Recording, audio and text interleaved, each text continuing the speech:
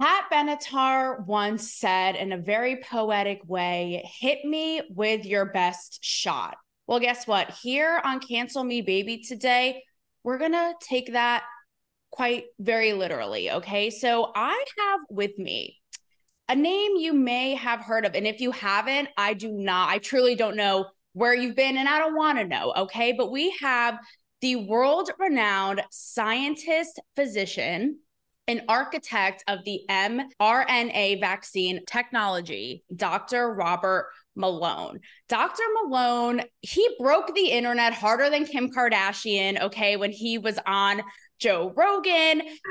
He was causing all kinds of a stir. He is basically the king of cancel culture. You guys, his Wikipedia page literally says that he spread misinformation. This is in the first paragraph, okay? I kid you not. During the pandemic, during COVID, he was just completely smeared, taken off social media, yet he holds numerous patents in vaccines, both domestically and globally. Yes, you can see his shrine here behind him, but just a minute. That is the officially the Alex Berenson wall. I just want you to know. No, it's beautiful. And I'm going to say we have a special twist here because talk to me, Taylor, we don't do it like everybody else. Okay. So we also have Dr. Malone's almost the brains behind his operation and his partner in crime, his longtime wife, business partner, the Bonnie to his Clyde, Dr. Jill Malone.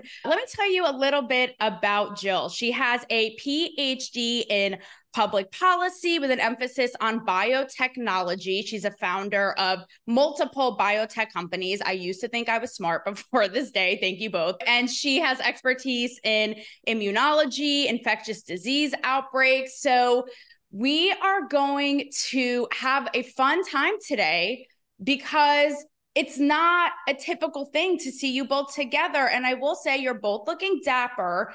Robert, I'm going to assume you're in your Wednesday best for not only me, but for your fine lady here.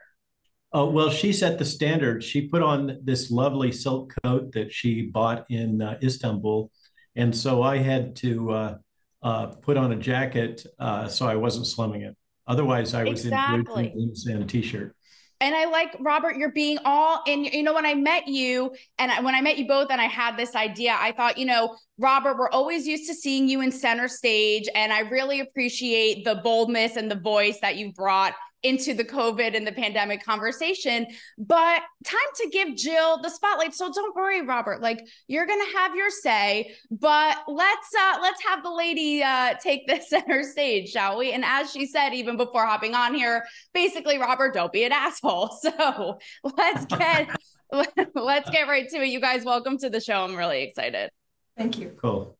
Thanks. So Jill, I was so impressed because you really, when I say the brains behind the operation, right? You really, you told me about how you are up at 5 a.m., writing your Substack articles. And really, you said to me, even when Robert was all over this whole media storm, I don't need the recognition. I know what he's trying to do. I know what he's about. I don't need the accolades, right? That's right. But with that being said, how was that whole experience for you in the height of it? And has your husband, Dr. Malone, changed in all of this? He's become this internet medical celebrity. So he hasn't changed at all, really. How was it at first? It was frustrating. It was horrifying as the misinformation by our government, by media spread about him, as he got more notoriety for speaking out about safety issues with the vaccine, the stronger the propaganda got. His Wikipedia page was wiped and rewritten. The pages on RNA and DNA vaccines were rewritten to take his name out of it.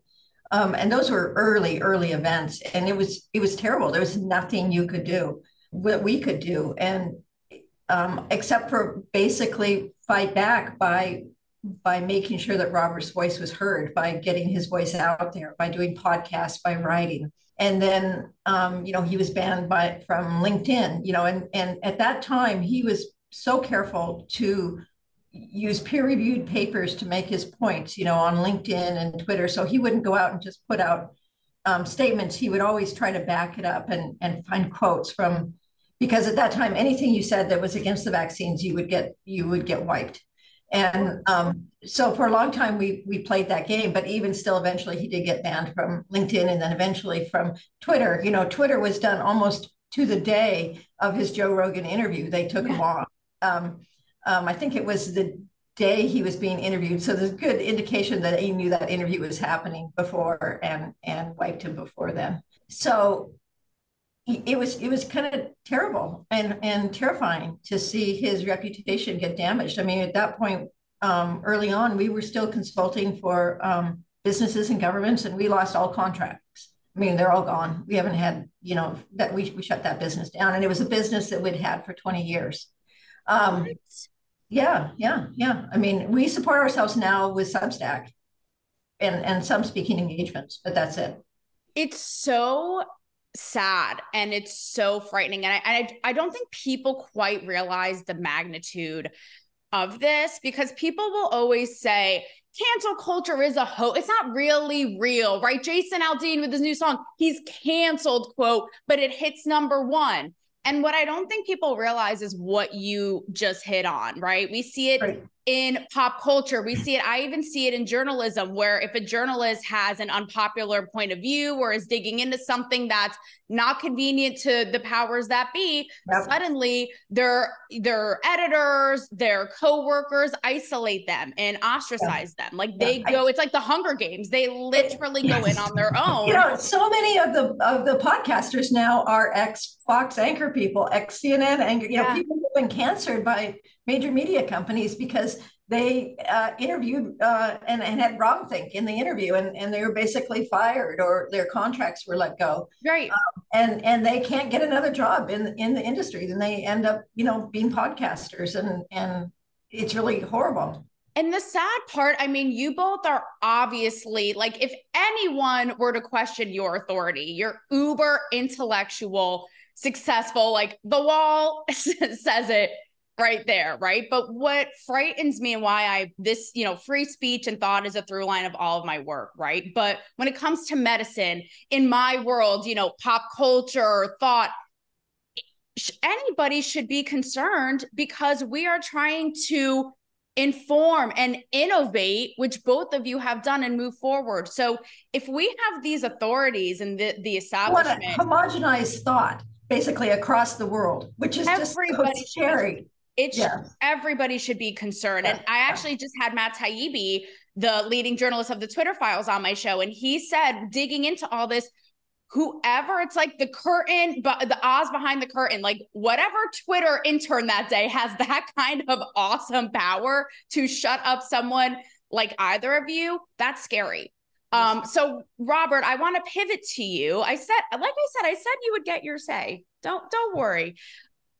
Going through all of this, given that Jill really has been a backbone for you in so many ways than one, and, in business and in medicine and what you're trying to do and your message and all this, right? During the height of all this, what would you say was the best advice that she gave you to keep your cool, keep your shit together, so to speak, and keep it moving and stay the course? Well, her counsel is daily. We're really, after being married for going on 45 years and together before that, we're high school sweethearts. We have kind of become two as one, and we share all our thoughts. As she was discussing with you, our morning routine is the dogs wake us up, we feed them, we have a cup of coffee, and we start talking about the daily events and what's going to go into Substack, et cetera. Early on, because there's been a series of kind of discrete changes over time, Rogan being a key pivot. Mm-hmm. Before that, the Steve Kirsch Dark Horse podcast event. And before that, it was the decision to respond to the really malicious defamation and censorship and attempts to write me out of history is what it really was. And I don't like conflict. It's the honest truth. Mm-hmm. And so my bias was when this was happening to just say, oh, well, they're assholes and fighting this is a losing battle. And Jill insisted that we engage. And in fact, she was the one that wrote we had a large box of data that I kept from the Salk Institute and Vical back in the 80s and 90s. And by the way, just a little comment on your lead-in. I didn't engineer this vaccine. I just have a whole army of haters that assert that. And I just want to make that clear. I was involved in the development of the core technology platform back in the late 80s and early 90s, not in this particular vaccine. Right. But right. Jill insisted that we make an issue out of this and not go along. And what she did was she drug out a large box of data that we kept, move after move after move over the decades, and plowed through it and pulled out, basically, you could call it the receipts, the actual primary documents of my invention disclosures and the patent filings and the patent that was filed at the Salk. And then the Salk Institute dropped it without telling us, and this whole history and the documents behind it. And she wrote up an essay from her point of view, sent copies of all that documentation in that essay to a number of scientists and to UC San Diego and the Salk Institute, asking for some sort of acknowledgement that this was true and documented, and that the Salk had filed this patent, and she queried about why they dropped it without telling us, et cetera. Never got a response from the Salk. The Salk stonewalled, never got a response from UC San Diego. So Robert had early on, as he said, he was involved in the invention of mRNA vaccines, but not in this particular coronavirus vaccine. Sure. Yeah. So what transpired with the clinical trials, with the lipid nanoparticle that they were using, all of the preclinical data, we were not privy to any of that. The bioethics. And we assumed that it was done correctly and that the safety trials have been done, both preclinical and clinical. And so at that point, I was writing from the fact that this big marketing campaign had occurred. And we were, at that point, we had no reason to be suspicious of these mRNA vaccines. We had assumed that the toxicology issues that we had run into, and we abandoned this technology in 2000 because we had toxicology, we had inflammation, we had issues with, in mouse models and primates. And so we abandoned it. And we had assurances that these problems have been solved by somebody at the FDA. And then what happened was, for the audience that don't know, then Robert got the preclinical data package that was submitted in Japan. Yeah. And from Brendan it was just clear that there were safety signals, there was adverse events in the mice or rats, toxicology issues, and that's when we started digging. I had said this in the thick of it and from the beginning. Number one, the blind just push to mandate this, right? And I'm a libertarian in this sense. Like, number one, don't tell me what to do. But my big issue was the fact that we have people like you who have obviously devoted your life's work to this very thing. You obviously are authority figures in this. And yet, because it goes against whoever is in authority that day, you can't even be heard. Like, that to me is wild. And I'd said at the time, are we in a time machine? Is this Marty McFly? How could we possibly know how this is going to affect us 2 years down the line, 5 years down the line? We don't know. Given that Jill really did give you the push to speak up, I know I'm not trying to make light of this topic. And I know the pandemic was so serious and rocked all of our lives. And I know obviously this is a very serious issue, but did you ever have fun? Was there ever a fun part of it that was like, this is really fulfilling, actually? Like, as shitty as this is, and to be defamed and dragged, the cohort of physicians and scientists that the Pandemic Health Alliance and others, who we went to many speaking engagements with, many conferences, they became family. And and we did have fun. I mean, it wasn't all bad. There's true, and the truth is also that Robert and I are both, we get off on being using our brains and thinking and writing, and so there's a lot of joy in creation, in putting things together and discovering, and just to say it, we no longer can trust public health and the FDA, and I mean, our whole careers have been spent supporting government organizations for which we have lost all faith. Wow. We have lost all faith. And again, you have worked so closely. You have, like I said, devoted your life. And so if you're saying this, what does that mean for the rest of us? Right? Like that's serious and that's concerning. It is serious. And would you say, because obviously this became such a divisive issue and it permeated through politics, culture, entertainment, right? We started seeing celebrities like Jane Fonda, right? Like get vaccine. They were paid. No, so this is one of the key things that you just observed. The propaganda campaign and the purchasing of influencers, including musicians and other high-profile influencer types, was harmonized, simultaneous. It was involved cash, a massive amount of cash, and it happened all across the world, all at the same time, with the same strategy, reinforcing the same messaging. You would see the same messaging all across the world propagated. With that being said, Robert, right? And also to me, the whole thing, again, the fact that misinformation is splattered on your Wikipedia, it's like, number one, how does it make sense for someone who has been a part of developing said, technology, had gotten the vaccine? Like, how could you be anti-vax, right? But you're smeared and written off as some crazy right-wing nut job. Now, with that said, because truth is irrelevant in this environment, and there's absolutely no ethical boundaries. This is fifth generation warfare, which I lecture about constantly. Yes. And there are no ethical boundaries. It's all based on the utilitarian concept that the ends justify the means. So they will say or do anything. And basically what we've had is the captured corporate media together with the administrative state have kind of fused with the intelligence community globally, particularly in the Western nations.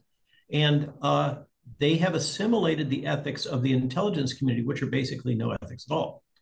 Any group that is quite willing to assassinate and undermine governments and manipulate election results, et cetera, internationally, basically has no ethics compared to what you or I might have. So with that being said, right, because somebody listening could go, you went out and you didn't get vaccine and you killed my grandma. And they hear you say, the CIA, the government, the media are all involved. Now, I then, when it was at the height of it, and even now had my theories, I said, this is about control. Let's not overlook big pharma and profits and money, right? But for somebody like that, who just can't see anything else, what would be the incentive for that kind of control and that power?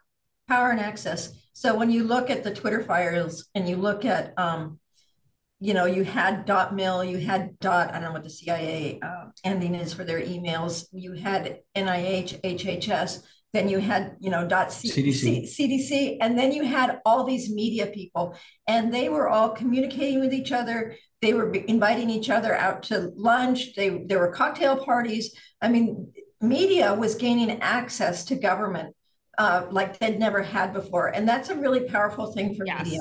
Okay, not to mention the amount of advertising, the Congress allocated at one point $1 billion to the CDC for basically giving to media. And a lot more money than that has been documented also. Media profited enormously from government during this. At a time when their business model is failing. Corporate business model is failing. Right. So you look at their monies, and basically as they've lost revenue from subscriptions, they've gained money from government. It's really dangerous. And how about, I left California during the pandemic because of all the shutdowns, like Gavin Newsom, how am I supposed to make a living, sir? But also we would see the Chicago mayor, we see Gavin Newsom out fine dining, and we're all masked up and at home. So again, the Hunger Games, right? Where the hypocrisy there. The hypocrisy and the lack of common sense was crazy. I will say, and obviously I had a problem with all of this from the beginning and was vocal about it from the beginning. Sometimes, though, I will say I see commentators who will literally go as far as to say they want to keep you. Yes, I agree. They want to keep people scared. They want to keep people, right? But they say they want to keep you vaccinated and at home and debilitated and not in the workforce and shut down your business so you're completely dependent on the government. You know, does that ever go a little too far? Like, was it that calculated by the powers that be? Oh, Joel's like, yes, it was, ma'am. What do you think? Robert and I argue this all the time about just what was the motivation. Yeah. Yeah. So it's a main focus of our book that we co-wrote. That book being Lies My Government Told Me and the Better Future Coming. And a lot of the focus of that book is trying to go down all the rabbit holes, not only to figure out who is the puppet master, what's behind all this, and why, but also what's the motivations. And Ernst Wolf was one of the early champions of the theory that there was a financial agenda involving the central banks and the Bank of International Settlements that has to do with moving the population towards central bank digital currency and a more digitized world with massive information collection along the lines of the Chinese model. That's the reveal. Is control, power, economic power, imperialism. That's all wrapped up together in this thing. And isn't it interesting to not to sound like an extremist, but how so many quote conspiracies, i.e. the lab leak theory that you were banned, you were nuts, you were, unethical. What do you know? You go in that aforementioned time machine and they prove to be true.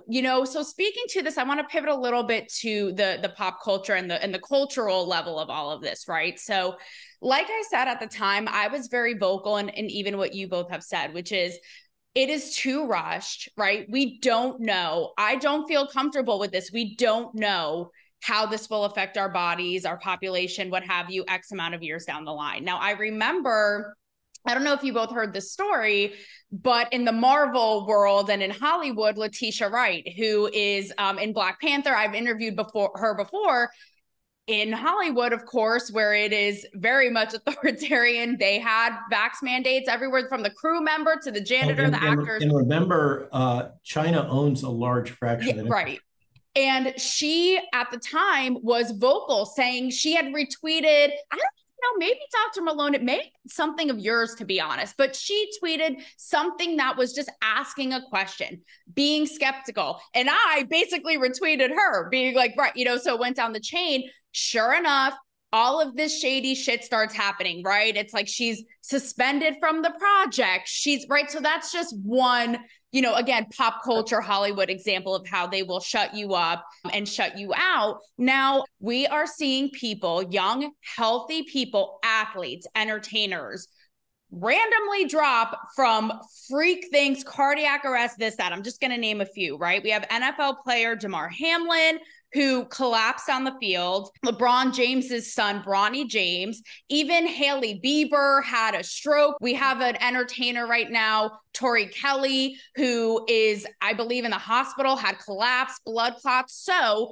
with that being said, I think it's natural for people like myself to draw these conclusions and go, that's weird. Why are all these young people just dropping? Now, are we nuts? Is there a parallel to be made here? No, you're not nuts. Just to put a little bit of a timeline on this, early in the outbreak, as the vaccine was being developed and the initial clinical trials were happening, I was in weekly contact on a standing Zoom call with 3 very senior people within the FDA that were outside of the review branch. For insiders, that's kind of important. So they were in the office of the chief scientist and the office of the director. One of them was the most senior clinical reviewer at the FDA at the time. So these are senior folks, MD, PhD types, et cetera. They were very frustrated, and we were all very frustrated about the obfuscation and suppression of what was then known to be the adverse events of reactivation of latent DNA viruses, ergo shingles, EBV, et cetera, and the myocarditis. And the Yes. CDC and FDA denied that myocarditis signal existed. They had detected it because they were using some new statistical approaches together with a gentleman that works for Oracle, the Oracle lead biostatistician, who you would think knows something about biostatistical analysis of data, and absolutely does. And they had pulled out this myocarditis signal. The US HHS infrastructure denied that that existed. And so out of frustration, they went to Israel and the Israeli database group and disclosed their findings. Mm-hmm. And at the time, there was this belief that the Israeli data was the only good data. And the CDC acknowledged that VAERS was a problem and that they didn't have any good database to capture these signals. So then the Israelis, and it's a nuance of biostatistics and statistical analysis. You can't do multiple tests simultaneously. You have to kind of have a hypothesis. Oh, this is the thing we're going to look at. And then it's a lot easier to detect. And so the Israelis, once they were given the heads up, ran the numbers just for myocarditis and pericarditis and said, holy moly, there it is. Wow. And then they notified the CDC, and then the CDC verified it. And that was the original identification of that signal. And then there was this huge media campaign to deny the truth and to obfuscate block patient-informed consent about the potential risks. The next event was that the Washington Post acquired a CDC slide deck that was apparently leaked to them very early on. And I analyzed that slide deck, and it showed and wrote about it. And it showed that, number one, the vaccines were so leaky that there was no way we would ever be able to achieve herd immunity using the vaccines. And they knew it about 2 years ago, despite Tony Fauci's various lies over time. So there was that. They knew about the myocarditis. They continued to deny it. We did have one of the bastions of defense, one of the anointed vaccinologist, Paul Offit, come out recently in a podcast in which he acknowledged that myocarditis and pericarditis were causative. In other words, that the vaccines were causing these things, but he still came up with a limited hangout. He said, well, maybe this is due to autoimmune disease. Right. That theory is about 2 years old, and it is not consistent with the data. So basically what he did was he is floating the most benign explanation. We couldn't possibly have known this because it's an autoimmune phenomenon. It takes a long time to detect that. That's a lie. The fact that you see these elevated cardiac enzymes within hours after the jab shows that it is a direct cardiotoxicity associated with the particles themselves. It's not any autoimmune-based phenomena that's going on. Not to mean that doesn't happen. That's what I was going to say. And it also happens in terms of blood clotting. This thrombotic thrombocytopenia. But there's no question, and there's a lot of good evidence that if you have lean muscle, that you have low body fat, that you're going to be hit harder with myocarditis. There's a reason why the CDC said, oh, if you just got vaccinated, you shouldn't go exercise for 2 weeks or whatever. Interesting. Yeah. Red light, flashing, red light. Flashing, yeah. Can we just talk about, I remember again at the height of this, you mentioned Fauci, Dr. Malone, who also is who is the biggest media whore next to Kim Kardashian, literally would take every MSNBC slot he could. The beloved quote, the science, I always said, what is the science today, everybody? Because whatever they make it the rule versus science, which is ever changing. Don't forget the quotes that came from the World Economic Forum and the UN. It was the UN. We own the science, okay? That was their response, and why they should censor Google and put their rankings that promote the vaccine at the top. If that's not 1980 science, if that's not 1984, I don't know what is, because science is not the rule. It is ever, as you both know more than anyone, expanding, changing, evolving. For non-believers, there are plenty of peer-reviewed papers that show this. This is not just some physician talking. They're hard to find because there's so many papers on COVID. If you go to PubMed.gov and try and search things, it's very difficult. Yeah. But there are literally hundreds, if not thousands, of papers on adverse events from these vaccines. Now, Dr. Malone, really quickly back to Fauci, had you ever been in the same room with him since all this started? Because I would love to be a fly on the wall to watch that. Not since it started. I've kind of crossed swords with him in some public forums over time, particularly over Zika. And I have been in his office and met him. He doesn't remember that, according to some subpoenaed documents that were obtained from FOIA. And he claims he didn't know who I was. I think probably he knows now. But he's so Tony. I've had to live under the shadow of Tony Fauci my entire professional career. Oh my I started in '83 really doing virology research, as the laboratory that I was in at UC Davis was one of the ones that was at the lead of identifying that a retrovirus was associated with AIDS. Fauci, I don't know a better metaphor than he acts like a mafioso. He acts like the Godfather.